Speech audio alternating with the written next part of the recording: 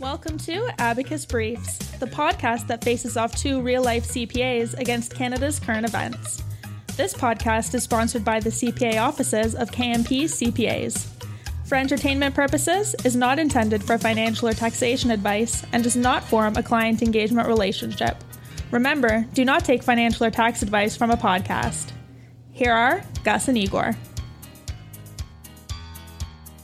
All right, welcome to Abacus Briefs. So you're listening to our inaugural podcast, our very first run at the game. So Abacus Briefs, we're essentially starting a podcast that's dedicated to give you, the general public, some in-depth advice about accounting and tax matters, and again, making it available to you. We're gonna come here pretty much on a regular basis and try to cut through the fog and get you the information you need from a financial setting. And you're going to be listening to some very qualified people to get you that, and we'll all do that in some good spirit and have a little bit of fun. So I have Gus with me. Gus, why did we start Abacus Briefs? Well, everybody loves free advice, and let's be honest, good advice is expensive. But we're hoping to engage you and provide dialogue, a summary of current events, and how it relates to you from an accounting and a tax perspective. And as this podcast matures, it'll also be a platform to get your questions answered directly from us. And, you know, we both do have a lot of experience, so we might not have all the answers to your questions, but we know where to find them, and we'll get them for you. So let's get the introductions out of the way. Igor? All right. So my name's Igor. I've been in public accounting for over a decade now, and worked in a bunch of settings. So firstly, I'm a licensed CPA, and I hold a public accounting license. And some of my background is I also hold licenses in forensic investigations and internal audit, do a bunch of financial modeling and everything else. All in all, my experience centers around the accounting, finance advice. I worked on mergers, acquisitions, transactions, all of that other wonderful stuff that we get engaged as I guess, beginning career CPAs. And listen, now co-founded a small boutique firm with Gus sitting next to me, where we continue to do more of the same, but for a broader audience, I would say. Gus, so how about you? Yeah, actually, I got into the accounting profession indirectly. You know, my father always jokes with me and says I could have been a doctor with the amount of education I have. He wishes. Yeah, I went through, did my engineering, decided, you know, that wasn't for me. So why not go back to school, spend some more money, and get my accounting degree? And then I as well did. I'm a licensed public accountant as well. Worked over 10 years in public practice in a large and mid-sized firm. I've worked in industry in terms of providing financial reporting to both public and private companies, and doing accounting for tax and tax planning as well. And like Igor said, we both co-founded a small boutique practice, and you know, really enjoying providing the services to smaller sized companies and entrepreneurs. Yeah. No, listen, it's fun. Okay, well, now that we got that into the way, that's enough about us.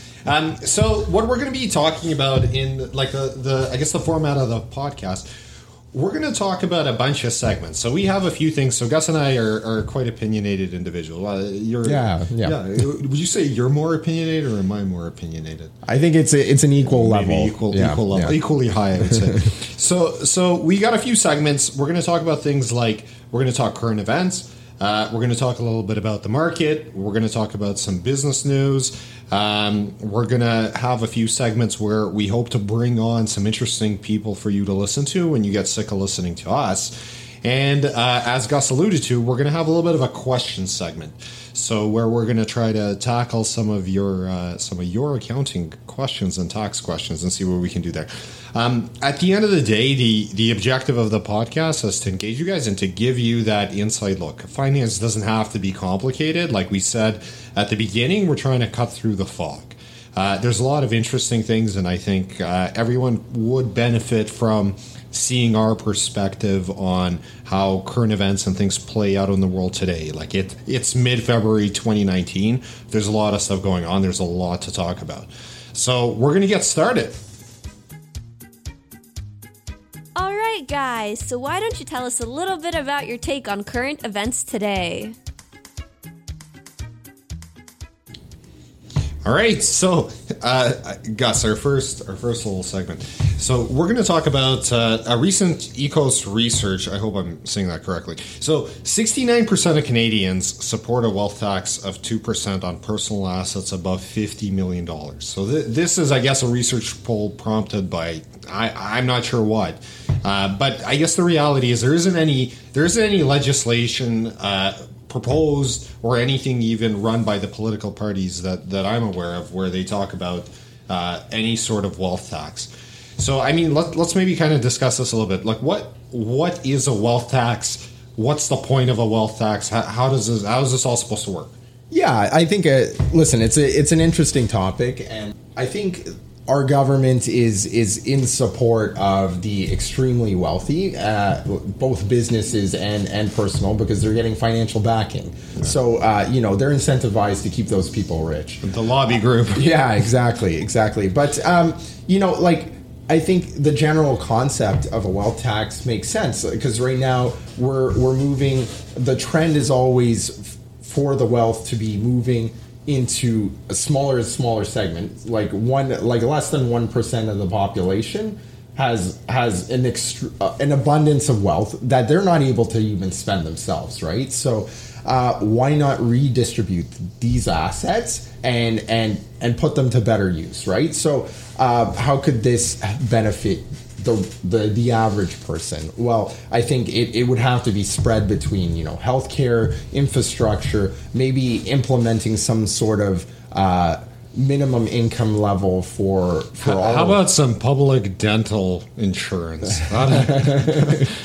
I was actually reading the other day something where there's a lot of countries, I think, in Europe that do have dental insurance covered. I think Canada is one of the few public health systems where if you want to go to the dentist, you have to be broke. Yeah, you're on your own. You're on your own for that one. Yeah. So I guess something like that could be funded potentially by something like a wealth. Does it all have to go into social programs, or can they stop taxing the rest of us? Yeah, listen, I think there's something to be said about how complex the tax code is today, right? So some sort of measure to simplify, and maybe, the extremely wealthy are going to get a little bit more tax, but, for the benefit of the greater community, I think, work. Yeah. How does someone get around it? So, as you and I both know, tax code is the reason why. So for those who don't know, the actual Income Tax Act, we every year get this massive book that has to be drop shipped from a helicopter effectively onto our lawns.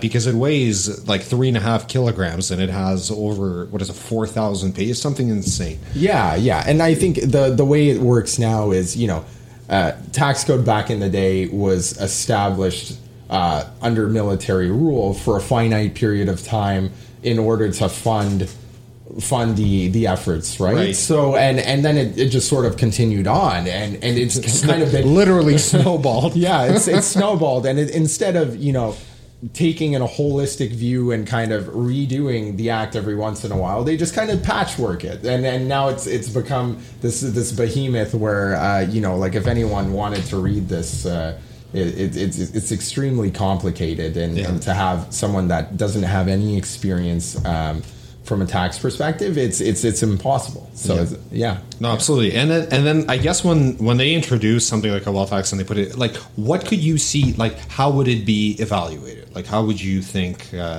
Listen, that's a good question, right? I think there are people that are asset rich, right, and have maybe they have real estate.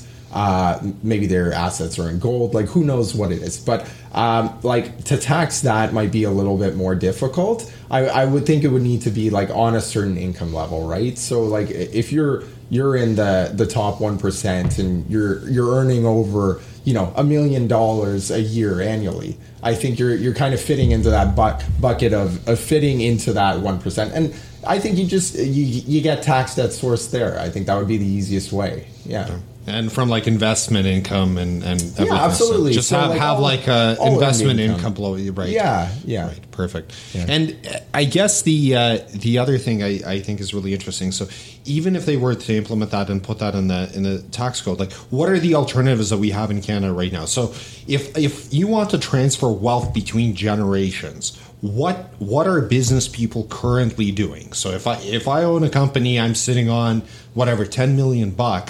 I'm nearing that age where I'm going into the pasture, or my family's putting me into the pasture.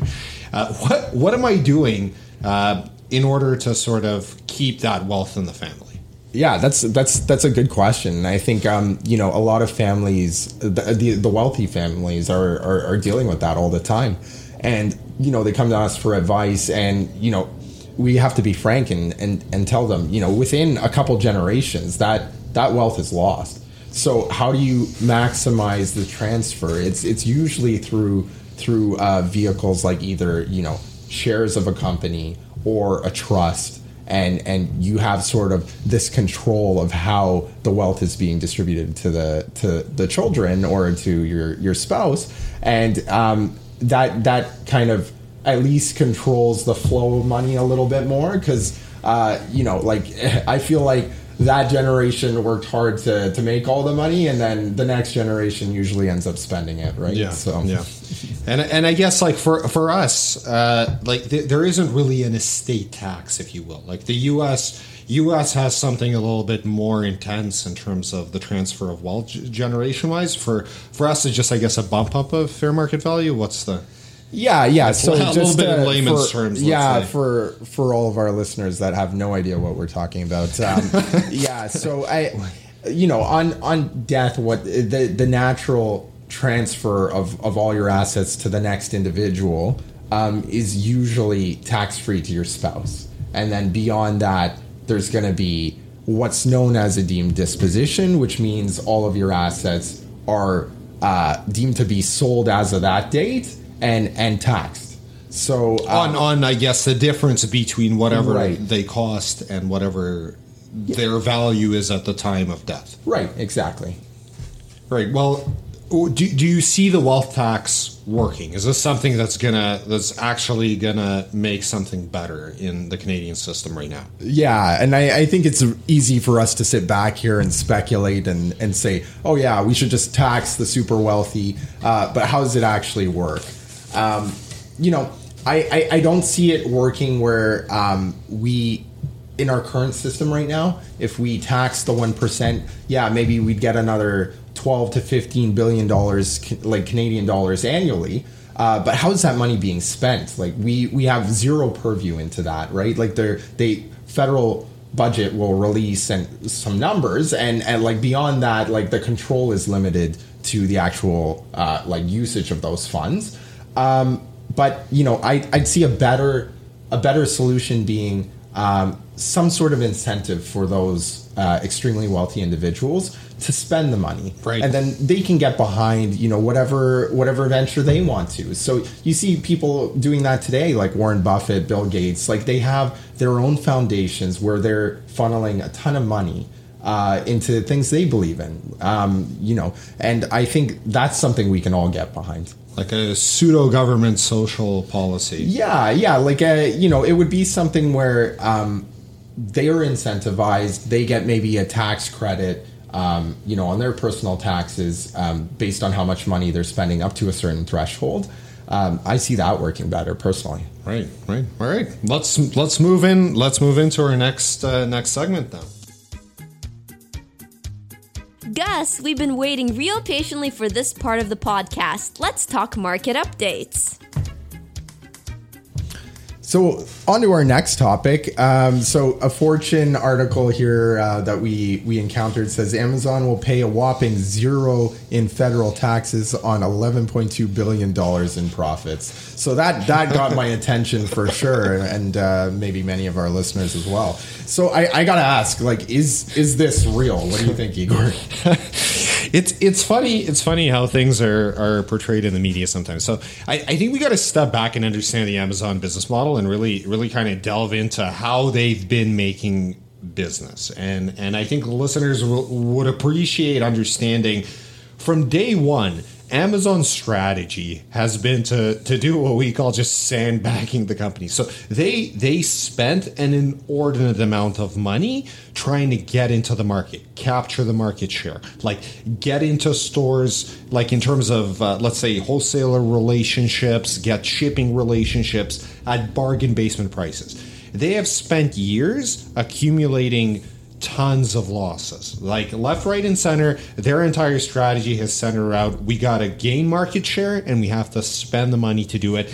The objective was, and this, you can follow this in the market, so you can see there's a lot of hype at Amazon, and I mean, that's why I always make the joke when the person at the cash register at No Frills, I go to No Frills, I can't afford Whole Foods yet, but the person at the cash register is talking about Amazon and sort of and just like the price earnings ratio and things like that, where clearly Amazon is a very successful company, but a lot of the market is driven off of future perceptions of the company. So what is the company going to be earning in the future? So a lot of the current market price is based on that future speculation, which is great. Now, Amazon has taken its time and has taken a lot of effort in terms of looking at where they could spend the money. And they've been spending it very wholesomely throughout the time. So now they're getting into this area where they're becoming profitable. Because like we had this phone conversation just a couple days ago. Did you buy Amazon Prime?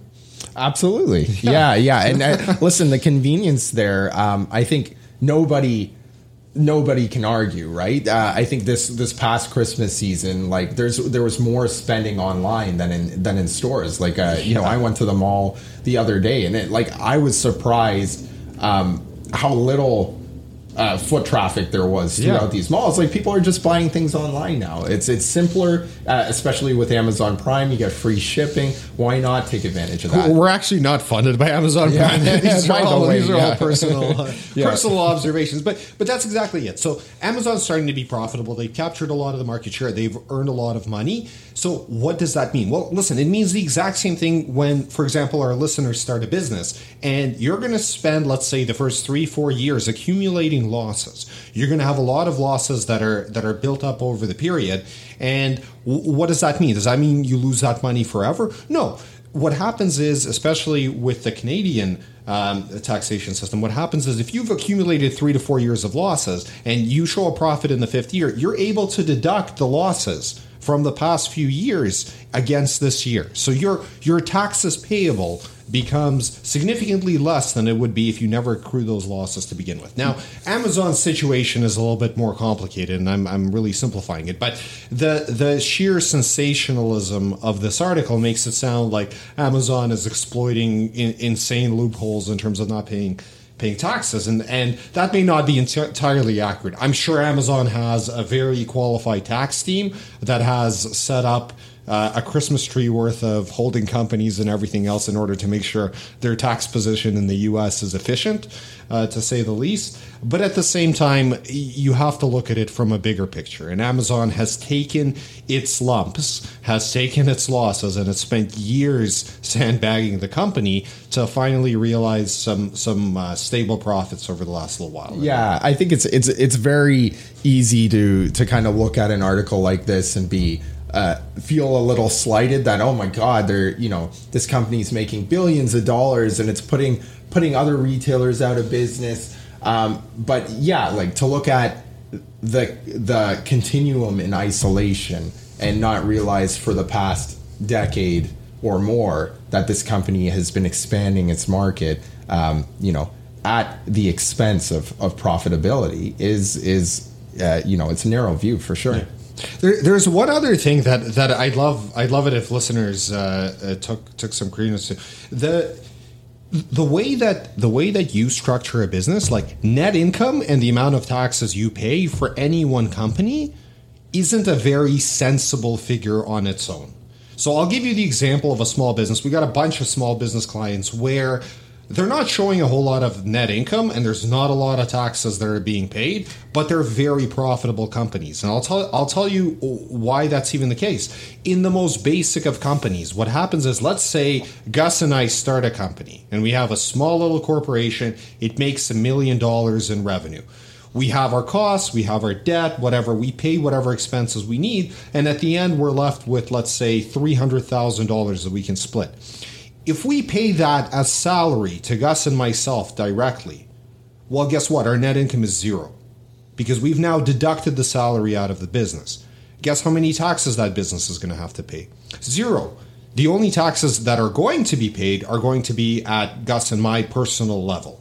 So once the money leaves the company, and listen, Amazon could have all sorts of structures. Like it could have been paying fees to related companies. It could be paying fees to semi-related companies. It could be doing a bunch of stuff. But the amount of taxable income that it has really depends on how they structure the business. And something like looking just at a sliver of like a very, very large organization, it's very difficult to look at it and say, well, this is unfair. Look how much is how much they're paying, and it's really hard to see.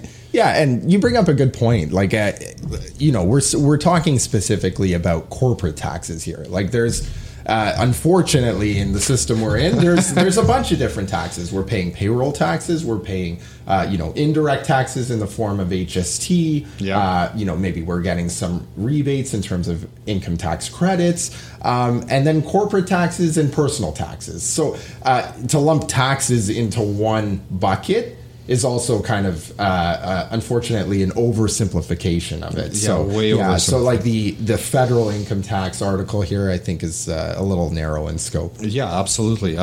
So that, I think that's sort of the sensationalist part. I mean, at the end of the day, I think where we want to look, and we encourage this, and the way that we look at some of these articles, Amazon, just like a lot of these big conglomerates, it's very difficult to compare a small business to an international organization at the end of the day. It's very, very difficult, and you really have to look at the big picture. So, I mean, one thing that we encourage everyone in terms of, like, if you're running a business, even if you're running a sole proprietorship, you have to look at your tax load as an aggregate of all sorts of different avenues. Like Gus mentioned, like there's the HST impact, there's the payroll impact, there's the personal one. And like I know for a fact that like our clients are never satisfied if we go to them and say, well, your corporate taxes are zero this year. And they're like, well, how much are we paying personally? Like, what do we have to recognize? How many dividends are we getting? Like, there's a million questions that come out of it. So having articles that just talk about the one line is not sensible. So by all means, let's caution our listeners, make sure you're reading it in the right context. So anyway, we'll move on. We'll move on to the next segment of our show, shall we? Let's talk taxes. So, what's new and exciting with the world of tax planning and compliance, guys? All right. Speaking of taxes, one of the questions we get. So a reminder to everybody who's contributing to their RSPs, you got to get that sorted out in the next month and a half or so. Is that right? No, it's tax season, and that's kind of the number one question we always get around this time is whether or not I should contribute to my RSPs. And it's a very generic question. It's like an elevator. You walk into an elevator, they see you with the CPA bag. Should I contribute to my RSPs? I'll be like, do you have 2 hours? Let's sit down over a coffee and I can get into this with you. But so it's a very easy question, a harder answer, right? And I always hate to say this, but it depends. It really does. I want to say the number one question to ask yourself is what is your financial situation as a whole? We always recommend to clients if you have debt, absolutely take care of that first, being your credit card debt or your high interest debt, and then even maybe moving on to things like your line of credits if you have automobile financing, get those debt burdens out of the way first. So to contribute into the RSP before that is a silly decision. And I'm sure people will argue with that and say, oh, well, it depends on what your return is going to be. And here's my rebuttal to that. you just don't know what your return's going to be. You know what it is when you pay off the debt. The return is the interest you save. Yeah, and to be fair, this is the other issue. There's confusion around the investment industry. It's like where are you going to put that money, right? Yeah. So you can make a ton of money, and maybe your return is in excess of the cost of debt. But more times than not, you're putting yourself in a disadvantaged situation from a cash flow perspective, and you're paying interest. Right. So, we always recommend from a simple advice, like take care of your debt first. And it really depends on your strategy kind of going forward. So if you're hoping that by the time that you hit retirement, you're going to need to withdraw a steady amount of income. You're going to need to be using your RSPs, like the funding you have available, any insurance, all that other stuff that goes in. It really depends on that long-term strategy, right, guys? You have to plan ahead, and your answer could be, instead of dumping money into RSPs, perhaps reinvest it into your business. Perhaps like give a loan to another business. Like there's a lot of alternatives that people don't necessarily think of when their mind immediately goes to RSPs. Yeah, absolutely. So again, there's a bunch of other factors to consider before just deciding to contribute to the account. So let's say you're not one of your average Canadians here that owes, what is it now, like $1 or $2 to every dollar that they make is in debt. So say you're fortunate enough to have that money.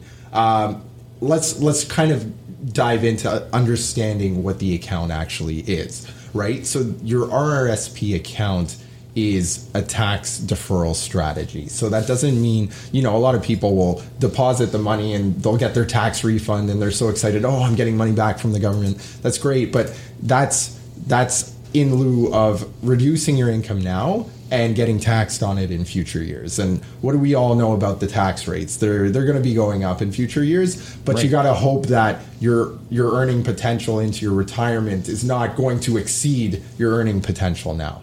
Yeah. So that's a really important factor to understand is what is your current situation in terms of how much money you're earning? Do you anticipate earning money more in future years? Because maybe it's better to save that. So if you're in a preferential tax bracket and you're earning, $50,000, but say, you're early on into your career and, 10 years down the line, it's going to double and you're going to be making 100,000. Okay, well, wait until that time where you're making 100,000 and that contribution room is going to be more effective. And I mean, when you get down to the bare calculations, you have to consider how much taxes are you saving. Like, just like you mentioned, if you're making $50K and every dollar you contribute towards your RSPs is saving you 20 cents in taxes, well, once you're making $150K, every dollar will save you 40 to 50 cents in taxes, right? So it really depends. Like, there's a little bit of a game plan that needs to go on, and that's why our answer is always going to be it depends. Now, the one thing we have to make for your information, just one recommendation is get going with a discussion. Like, figure out with your accountants, figure out with your advisors, figure out what the optimal amount is for you, and bring them the information that they need. What is your strategy? What do you hope to do? What's your 5 to 10 year sort of time frame? What's going to be your earning power down the road? Like, these are all considerations that we try to go through with clients, and it's not a simple topic, and it's not you're never going to find an answer that's very simple. Although, you know what, media loves putting out these articles like, contribute to your RSPs. There's a bunch of alternatives. Don't forget that RSPs, here's my personal view on them. They lock you in. You can't move the money out when you need it. You basically have to wait until retirement before you do anything without incurring any additional consequences. So there's a lot of alternatives, and if you're fortunate enough to do things that like put it into your business or put it into other places, there's a lot more you can do with that money.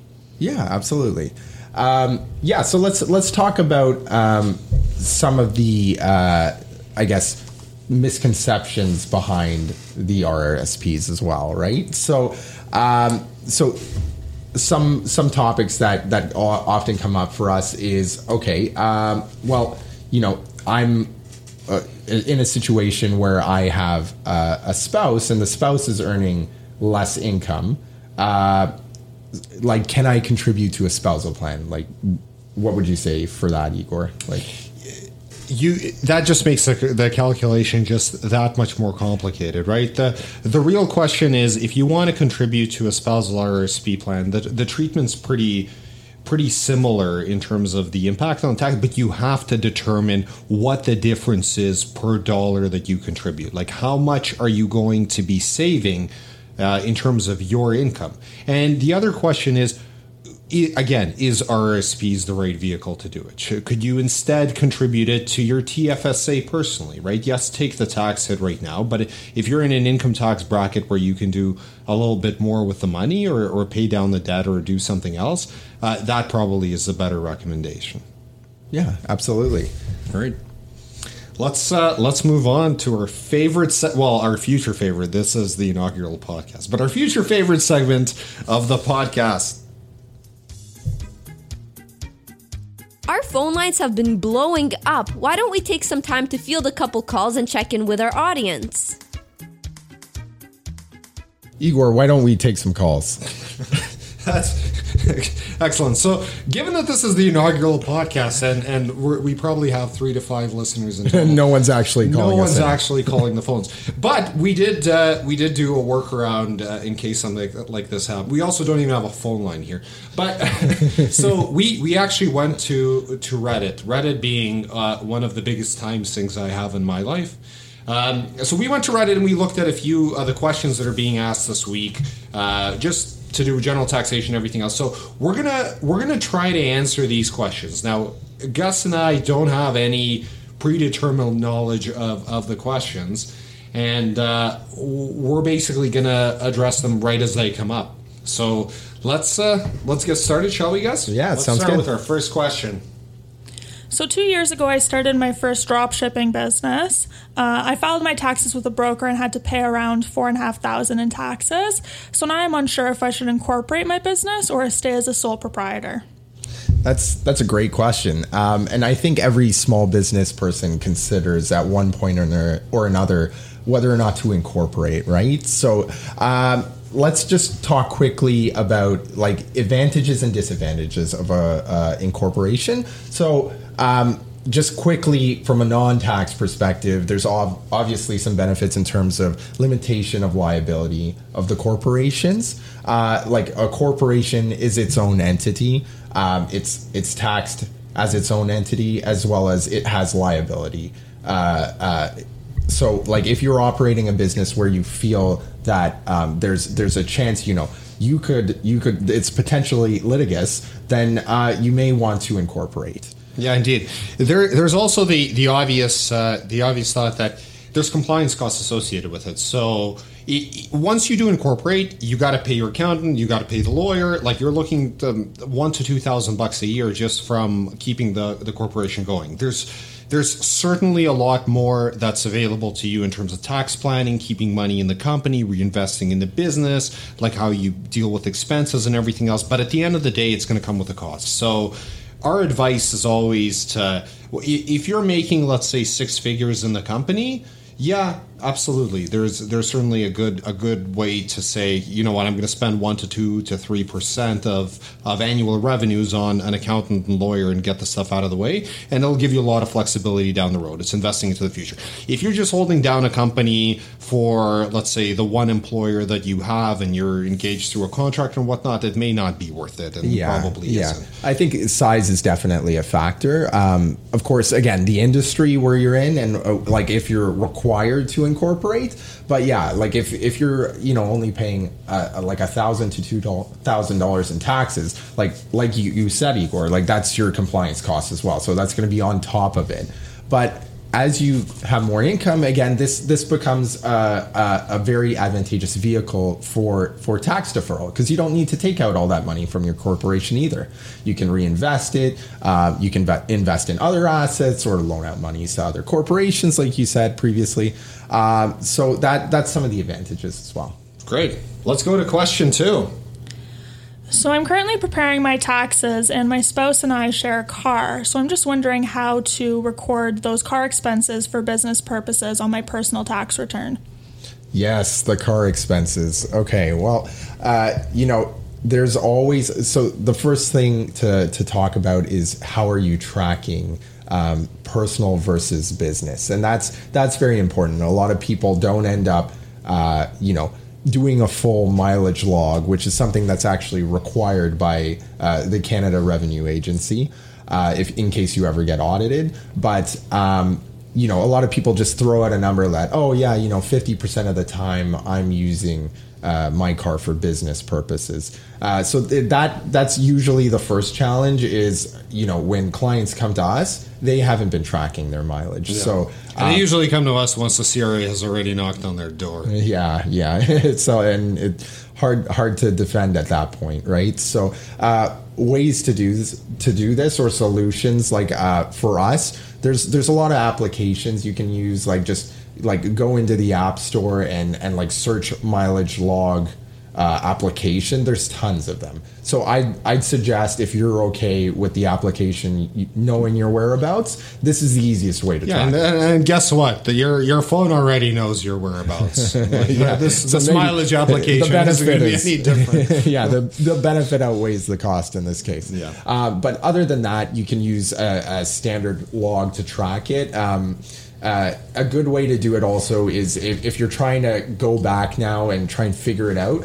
What I usually do is I usually have a car repair at the start of the year and a car repair at the end of the year, and you usually have to take your mileage at those car repair, like when you're going to take your car in, right? So you can take the difference there and estimate by going onto Google Maps. How many days a week you're going to work, and you can kind of try and calculate backwards as best as you can. So that's a good second way to try and attempt that. And don't forget that, once you get that special form from your employer saying that on your personal tax return you can deduct the cost of the vehicle, you can also include things like automobile insurance, repairs and maintenance, depreciation on the vehicle. So depending on how much you paid for it and depending on what the ultimate cost was, you may also be eligible to claim depreciation. You need to keep those records, because last thing you want is to get, let's say, a decent refund from the CRA because you have all of these vehicle expenses, and they ask you, okay, why don't you send me your mileage log and your repairs and maintenance receipts, and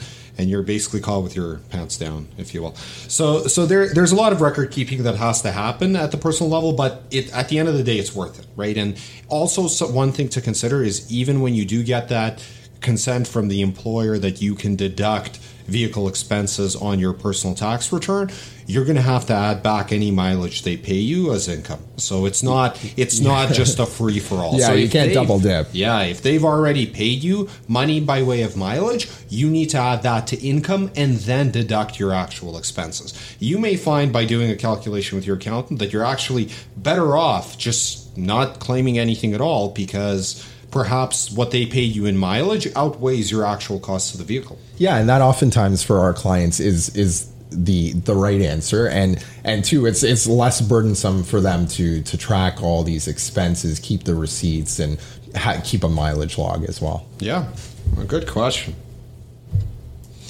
All right, guys. As usual, we've run over time, so we're gonna put an end to today's podcast. We'll obviously be back. Thanks again for your patronage. Thanks for tuning in. Hopefully, we were able to I guess quench your thirst when it comes to accounting and tax questions. Hopefully, we discussed some things that are relatively interesting. We'll certainly be back and sort of chew the fat a little bit more about what's going on in accounting and finance today. Yeah, and we'd love to hear from you. If you have any feedback for us or you want to reach out to us, we're available, www.kpcpa.ca, or we're on all social media channels as well. Just search KNP CPAs and you'll find us. Great having everyone. Goodbye.